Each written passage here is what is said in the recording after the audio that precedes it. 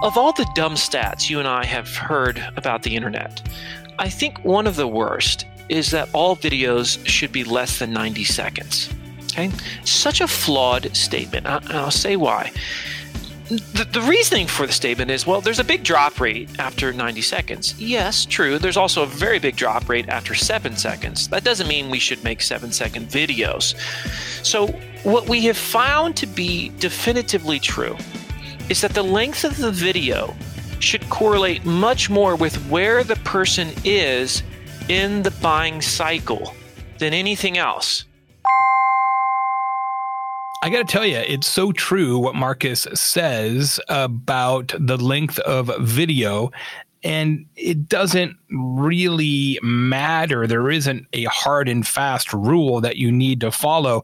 So many incredible insights, tips, pieces of advice in this episode about not only how to use video, but how to get your sales and marketing teams working more closely together in social media and beyond. Our guest this week, Marcus Sheridan, longtime friend of the program, the Sales Lion, co-author of a brand new book called The Visual Sale. Marcus is now the co-founder of the Impact Agency. We'll talk a little bit about his work with the agency here this week, and a lot of amazing insights about how you and your organization can use video more effectively. You're going to like this episode. Before we hear from Marcus, just a quick reminder, the show this week is brought to you by our good friends at Salesforce. My co-host Adam Brown from Salesforce is off this week, so it's just me, Jay Baer, but Salesforce is with us here in spirit as always, and if you haven't had a chance to download their new research, I really suggest that you do so before the end of the year. It is amazing. They interviewed and surveyed nearly 7,000 marketing leaders from across the globe. And the report that came out of it, the 6th edition of the State of Marketing Report from Salesforce, highlights strategic priorities, challenges, and technologies that transform the marketing profession, especially important to consider as we think about 2021 budgets, 2021 priorities. It's extraordinary. Won't cost you a thing. Right now, as soon as you're done with the show, go to bit.ly/new marketing report. Let me give that to you again. bit.ly/new marketing report. That is all lowercase. Thanks so much for downloading that report. I thank you. Salesforce thanks you as well. Marcus Sheridan even thanks you. He's the guest this week on Social Pros. Here he is, making a triumphant return to Social Pros, one of my favorite people on this blue marble of ours.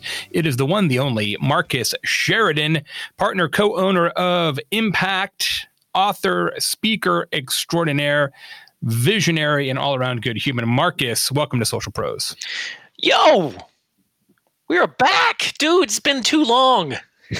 Yeah, I forgot to check the list of guests to see how long it's been since you've been on the show, but it's probably been a couple of years. If memory serves, this is your 3rd or 4th appearance in the long history of Social Pros, which now dates back almost 9 years. We're coming up on 9-year anniversary of this show, which is extraordinary. But I think, Marcus, since the last time you were on the program, last time you were here, I do not believe that you were affiliated with Impact. So why don't you talk to us a little bit as we kick the show off? Tell everybody out there about Impact, the agency, the work you do, etc. Well, it's for a long time I was speaking and talking about this whole they ask you answer thing of mine, right? And I consistently heard companies say to me, you know what, this sounds nice. I just don't know if it would work for my company. So I got tired of hearing that. And I said, well, I'm going to start doing this with companies. I want to teach companies how to do this thing, this digital sales and marketing philosophy that is they ask you answer. And at the time, my little consulting company was called the Sales Lion. And of course, you still call me the Lion, which is fun, Jay. And I decided to merge that company with a very large HubSpot partner, and I became one of the owners to the company. So my partner there is Bob Ruffalo and a few others. But Impact is roughly 65, 70 people. And what we primarily do now is we teach companies how to create a successful culture of digital sales and marketing in-house. In other words, we don't produce content for companies. We help them learn how to do it in-house. We don't produce video for companies. We help them become great with doing video in-house. We don't do people's HubSpot. We teach them how to become great with HubSpot. It's the old teach a man how to fish, feed him for a lifetime model. That's what we're doing. It's very different than what you would consider a traditional agency because we don't deliver work right to the client, but it's very fruitful. I enjoy it quite a bit. And what's been fun is now we have hundreds, literally, of case studies that have implemented a lot of the principles from They Ask You Answer and just the other stuff that I've been talking about over the course of years to see some pretty cool results in industries, a huge diversity of industries, B2B, right? B2C, the whole nine. I love this premise, Marcus, of if you're going to create content that moves somebody, why don't you just have marketing help sales actually make that content? Because then sales feels a sense of ownership, and sales can answer most of the questions better than marketing can because sales actually talks to customers. Marketers don't talk to customers that often. It's one of the great fallacies of marketing that you have all these customer insights. Well, maybe you do, but you probably don't actually talk to customers that often in most marketing departments. One of the things that I love about your approach is that in many cases, you advocate using video to sort of create this bridge between sales and marketing, or as you so eloquently called it, the revenue team. Yeah. Talk a little bit about that, about saying, hey, let's just go get somebody who was a salesperson in maybe a B2B organization and saying, hey, guess what? Now you got to go make a bunch of videos. That is probably a little bit of a bracing request for some of those folks. And how do you get around that? Yeah, so I don't even know if you're aware of this, Jay, but I've got a book that's releasing right now on Amazon. It's called The Visual Sale, and it's all about how to create a culture of video within your organization. And co-authored it with Tyler Lassard, who's CMO of Vidyard there. And I've spent so much time thinking about this subject, teaching on this subject, working with companies on this subject. We do know one thing clearly, and that is buyers are becoming so very driven when it comes to video. We also know from a sales enablement standpoint that salespeople are much more inclined to share a great video to help a prospect move through the funnel, let's say, than they are an article or some type of textual piece of content. The other side to this is that if you really want to get a sales team excited about marketing, you can be assured that 99% of them are never going to be good writers in most organizations. But the high portion of your sales team, and this I have found to be true, could be good on video. Now, for some, this would start, or actually for many, it could easily start with some one-to-one video where they're just emailing prospects a video in a one-to-one email format, like with a Vidyard or a Soapbox or some other, a Loom, Bonbon, any of those platforms. And they start to get very familiar with the power of using video to make personal connections during this, during email and standing out from everybody else. We also know that if somebody is a good people person, they tend to be very good on camera with a little bit of training. And so that's the thing about this. It's like, you know what? Most salespeople are pretty good with people. Most of them are subject matter experts. Most of them are very familiar with the questions they're being asked and therefore can explain it in a way that it makes sense to the marketplace. Yet most marketing departments don't tap into sales to produce video. And, the other side to video in general, where it's headed, and this is going to sound, scary to some companies, Jay, but time and time again, we see that the companies that make the biggest waves with video, in other words, do exceptional things, become that trusted leader, that trusted voice, whatever you want to call it. The companies that do that have an in-house videographer, if not one, potentially many. And one of the things that my agency does is we train in-house videographers, because what happens is lots of these folks, when they come out of, let's say, college, they're good at producing maybe, let's say, a documentary, but they don't understand how to produce great sales and marketing videos. They certainly don't understand how to produce a really solid YouTube channel and page, right? So these things they don't really know. So if they can get trained on that, then it's amazing what they can do. I mean, the thing about it is, it's not expensive to hire a videographer. People think it is. It is so much more cost effective, if you're really serious about video, to produce the majority of your own videos. For most companies, there's going to be exceptions, than it is to outsource it. I mean, if you look at the cost to individually outsource a video, and then you say, well, how much is it for a videographer? Because I can tell you this, Jay. So most of our clients that we work with have, like I said, all of them have a full-time videographer, and all of them average more than 100 new videos a year that goes on their website, on their social media, etc. So they're producing at least 2 videos a week that they're using for sales and for marketing. Now, if you do the math on that, and you said, how much would that cost me to outsource? It's not even close. Yeah, if you just figure it's $100 or $200 a video to outsource on a very, very, very, very cheap deal, you're still making money on that. When we're thinking about these videos, Marcus, you mentioned the YouTube channel. Are these videos that are resident in YouTube? Do they also live in places like LinkedIn or Twitter or Facebook or Instagram? From a sort of channel alignment perspective, where could a prospect find these videos? So this is where it gets a little bit tougher, because let me give you an example of why it gets tough, Jay. Of all the dumb stats you and I have heard about the internet, I think one of the worst is that all videos should be less than 90 seconds. Okay, such a flawed statement, and I'll say why. The reasoning for the statement is, well, there's a big drop rate after 90 seconds. Yes, true. There's also a very big drop rate after 7 seconds. That doesn't mean we should make 7-second videos. So what we have found to be definitively true is that the length of the video should correlate much more with where the person is in the buying cycle than anything else.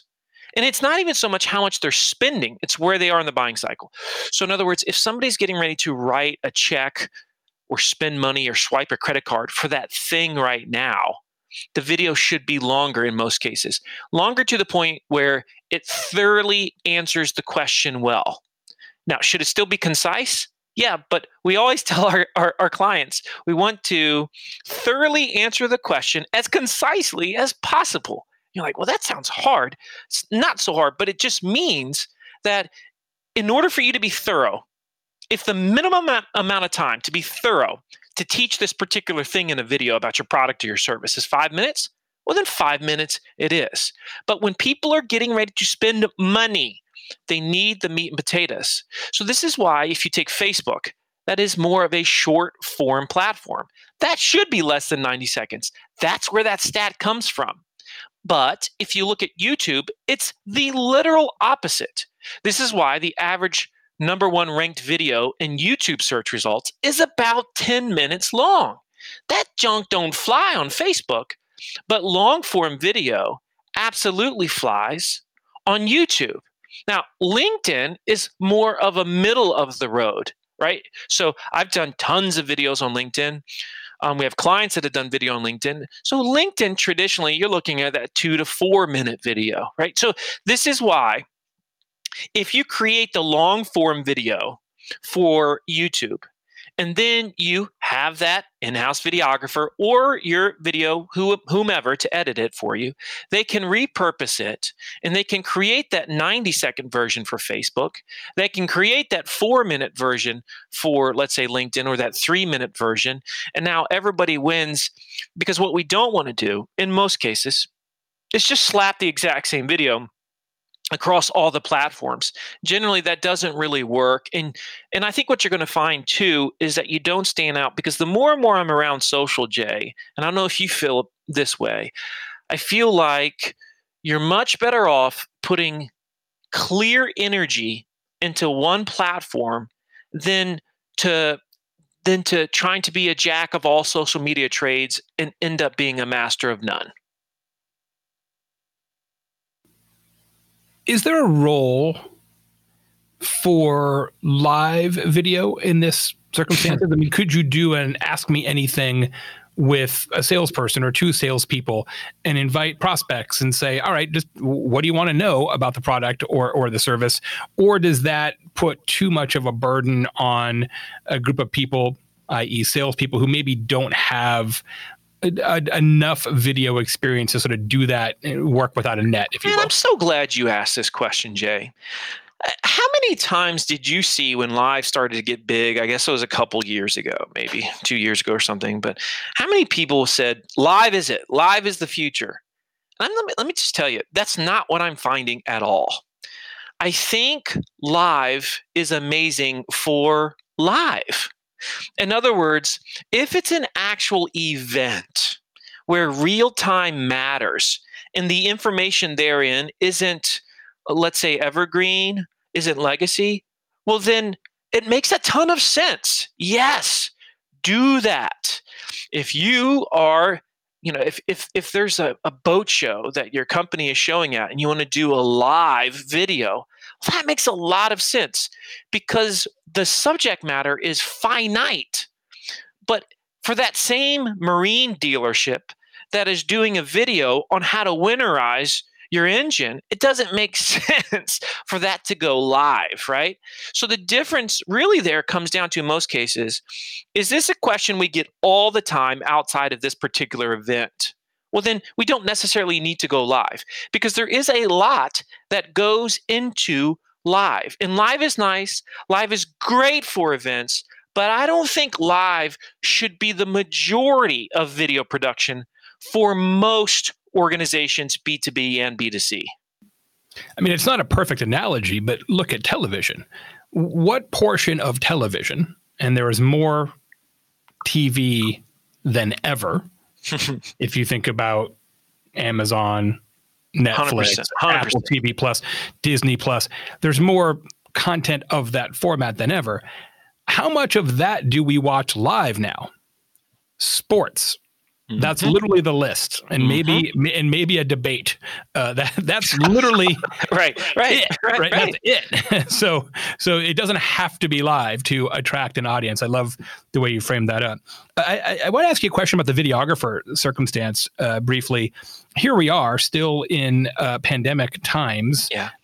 And so what does that do for your staff videographer if the organization is largely or entirely still working from home? Is the videographer in your organization now coaching people remotely on how to set up their own cameras and lights, or are they saying, hey, let's use Zoom or Ecamm or OBS or Wirecast, something like that, to create these videos? What are you seeing in that regard day to day with your clients at Impact? Yeah, you actually, I don't know if you intentionally just did this, Jay, but you brought out something that was incredibly important about a videographer, and that is this.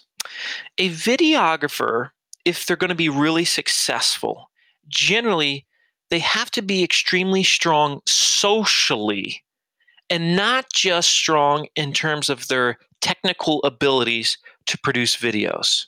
The reason for this is because they are consistently interacting with and coaching the team, the employees, etc., on how to produce that visual messaging. So for some organizations right now, that is, to your point, the videographer saying, hey, let's get on a Zoom call, and I'm just going to interview you, and you talk to me just like you would talk to a customer. How's that sound? Right? That's it. Other times, it's the videographer is, going to they're meeting on a location, right? And depending on where they are right now in the world, or what state they're in, or whatever it is, there's going to be different limitations that they have. But in those moments, they have to be very strong at coaching the situation, whatever that situation is, making it work. Because the fact is, if your sales team is helping create videos and it's just done over, let's say, video conferencing, That's dramatically better than if they were doing no video at all. And every moment your team spends doing some video, they get more and more comfortable with it. You know, the biggest thing that's evolved for me professionally, Jay, since COVID is, you know, I as soon as COVID started, I begun teaching about how sales teams can be more effective when they're selling over video.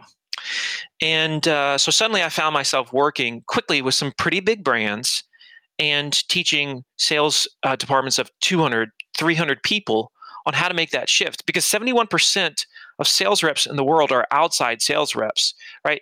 These folks have had to go inside now. And I think a lot of marketing departments have missed a huge opportunity to help teach these teams to get comfortable quickly with video conferencing for sales, because most of us marketers have been doing this for 2-3 years. Most of these sales reps, especially outside sales reps, have not been doing it. If they were doing one-to-one video, this wouldn't be as uncomfortable. If they were doing video with the marketing department, general production, it wouldn't be as uncomfortable. Or if the marketing department would just take the time to teach and train some of the sales team how to be more comfortable on a platform like Zoom, it could make all the difference. This is a classic time to align those two departments. And still to this day, the number one email I get from marketers around the world is, I just don't feel like I have the buy-in from leadership and from sales. So every little thing we can do as marketers to build those relationships and to ease those, whatever you want to call those frustrations or obstacles the sales teams have, that's going to bode well for us in the future. Let me ask you about a related topic, which is the notion of social selling, something that's been discussed for many years now in different corners of the marketing ecosystem. Where's your head at today with regards to social selling, the idea that salespeople can be more effective if they use social media to not only research their prospects, but interact with them in a way that transcends or is outside the boundaries of the typical marketing use of social media? What do you think about social selling now in 2020, and how does it sync with the idea of salespeople creating videos, or does it? Well, it 100% does. I think it's been a lot slower to evolve than many people would have expected or many people would have liked. Let's be frank. It's intimidating, and it takes time. It takes time, right? So I take all the different organizations that I work with right now, and I work with a whole bunch of sales teams.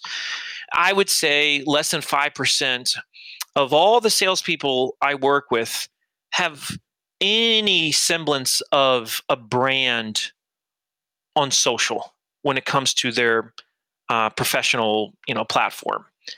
And obviously, LinkedIn is the place for the majority of these folks, and most of them, still to this day, the high majority, are intimidated by it.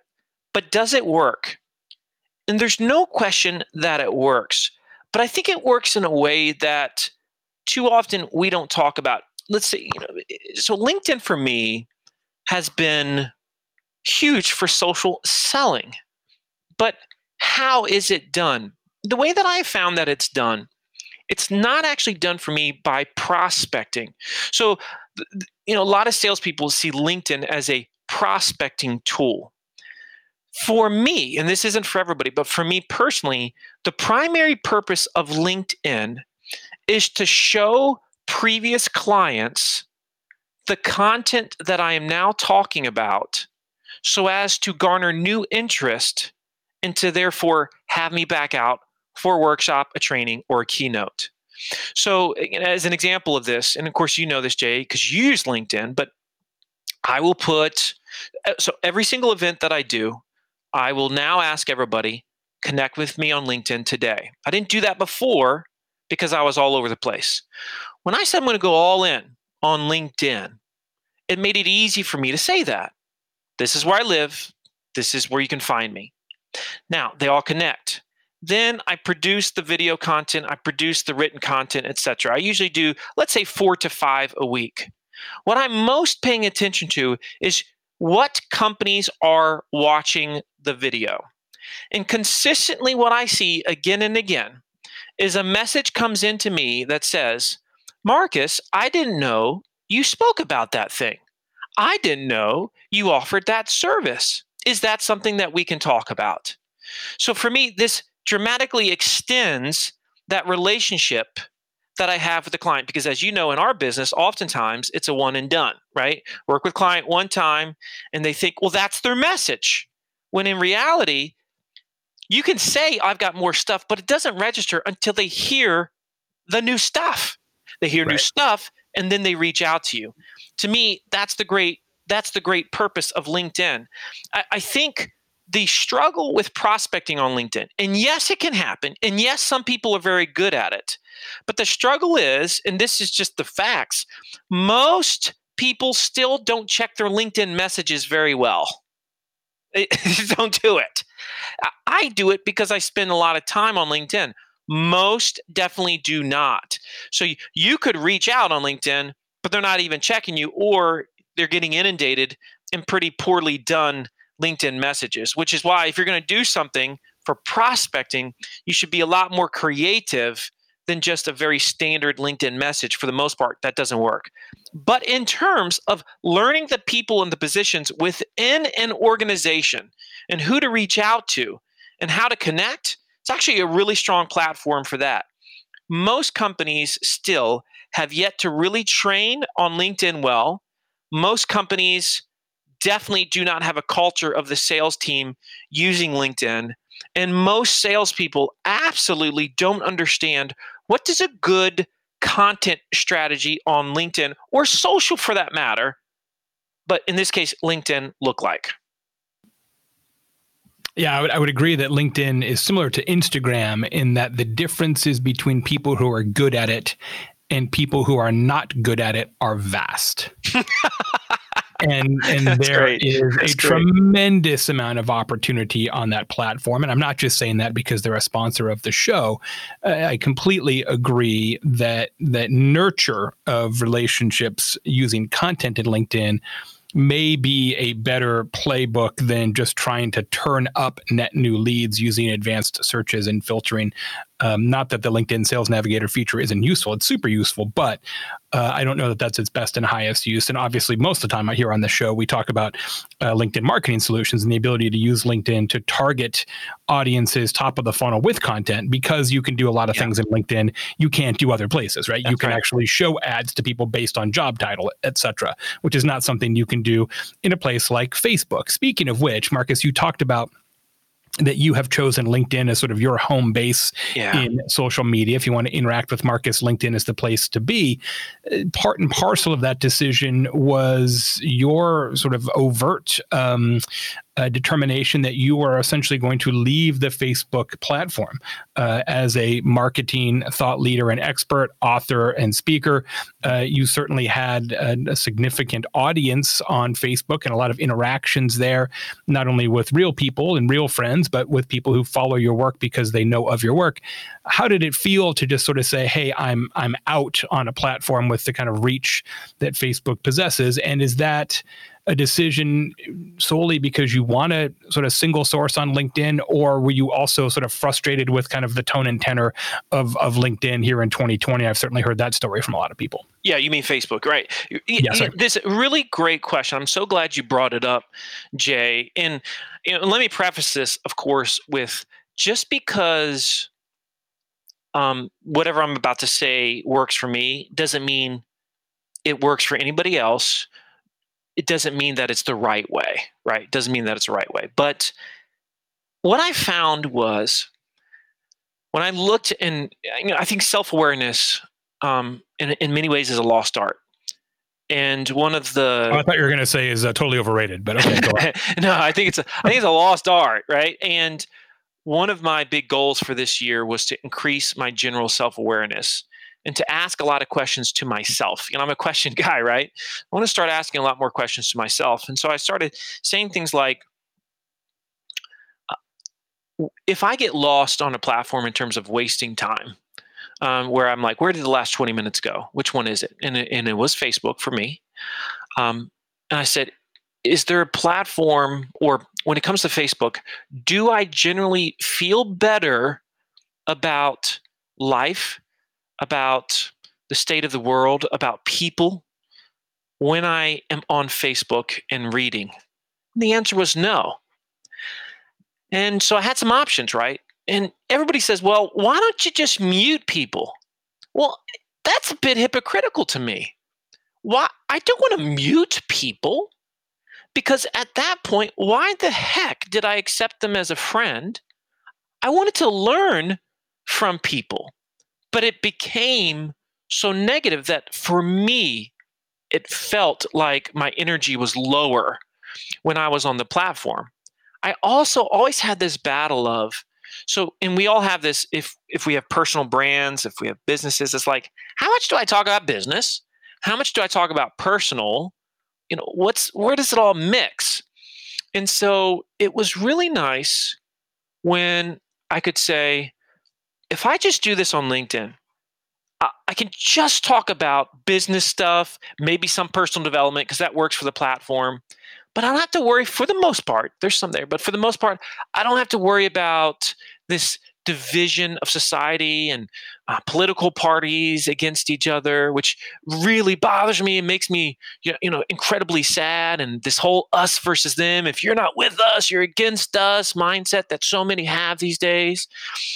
And so I said, I think that my brand will actually do better if I just put all of my focus on LinkedIn.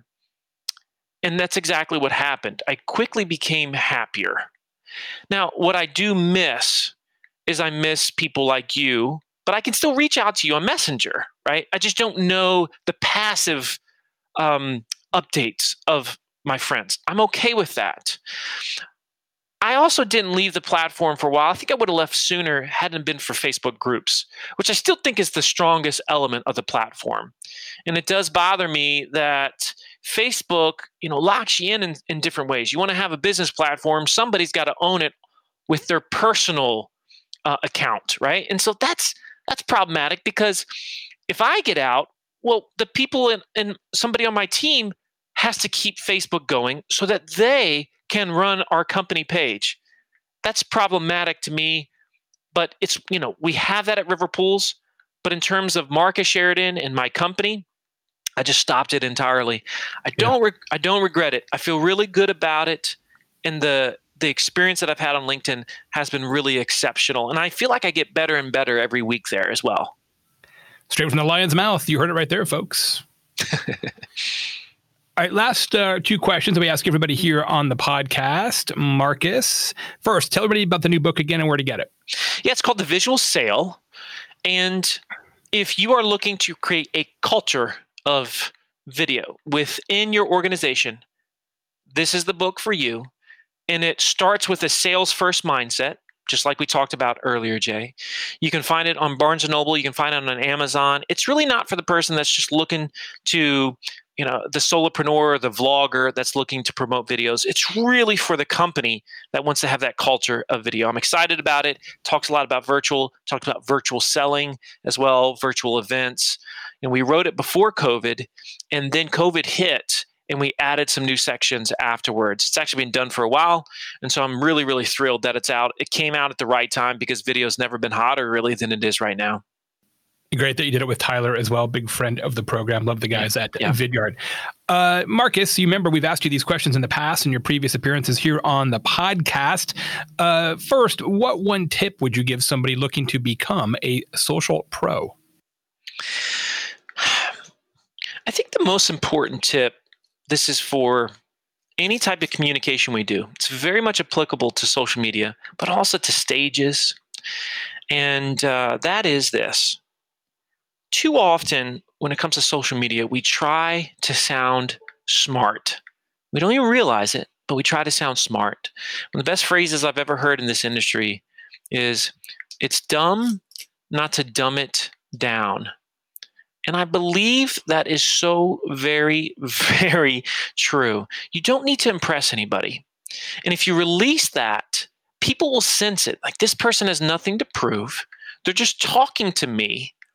And that literally allows everyone to drop their guard and say, I trust this person. There's so much power in that. Yeah, I love that. Don't try to pretend you are what you're not, and it's okay to say, I don't know. That's it, man. You don't have to be a genius. You just don't have to impress anybody. You do not have to do it. Let that go. I don't know how many times I've had, somebody say, Marcus, here's a speaker clip of me. What do you think? Or here's a recent video I did. I said, and I'll almost always say, oftentimes when they're getting going, I can see you're trying to impress me right now. Do it again. And don't try to impress me. Just talk to me. And it's unbelievable the difference that it makes, Jay. Yeah, I see it all the time with writers, which is sort of my primary medium, or has been historically. When people are trying to write for an audience, they kind of fall into consultant speak or author speak, and it actually usually weakens the work, doesn't strengthen it. Yeah. Last question from Marcus Sheridan, partner at Impact, author of the new book as well, Visual Sale. Go out and get yourself a copy. Marcus, if you could do a video call with any living person, who would it be and why? It's a tough question. I think, there's one person that I would love to debate with, because I like what this person says, but I also disagree with a lot of what he says. And it's Simon Sinek. And I'll tell you why. Because the ideals that he has are so true. I believe in them so much. But I think oftentimes, they're almost too idealistic, right? And so I would love to have a conversation with Simon to really hash it out, because I have so many things I would like to have a fun conversation about and see where my mind lands when we're done. I love that answer. Certainly somebody whose work has impacted so many people. Some of his conclusions, I agree, are sort of reductive, almost in a Malcolm Gladwell kind of way, right? Yes. Like, yes, this is true, but this is an oversimplification. But by the same token, if you're trying to make sure that your work has the broadest audience, an oversimplification is typically what is required. Yep, that's right. That's right, Jay. Both on stage and between the pages. That's just kind of how it works, right? So yeah, I think that'd be great. If you hook up the Simon Sinek, Marcus Sheridan video call, please let me know. I'll be happy to moderate that conversation. No additional cost to you. You're the best moderator I know, so that would be awesome. Thank you. Friends, that is the one, the only, the former Lion, still a Lion, just doesn't use the Lion branding as much, Mr. Marcus Sheridan. A triumphant return to Social Pros. Make sure you grab the book, Visual Sale. Marcus, thanks so much. Thank you, brother. Ladies and gentlemen, this has been the Social Pros Podcast. I am your co-host, Jay Baer from Convince and Convert. We will be back next week with another exhilarating episode. I think, actually, if the calendar is correct, next week will be Adam and Anna and myself on the microphone, all three of us, talking about the 2020 year in review. And boy, what a year to review. A couple of things to talk about, so that will be fantastic. Thanks, as always, to our sponsors at Salesforce. Friends, keep yourselves healthy, keep yourselves happy. We appreciate the attention of each and every one of you. Hopefully this is your favorite podcast in the whole world. This has been Social Pros.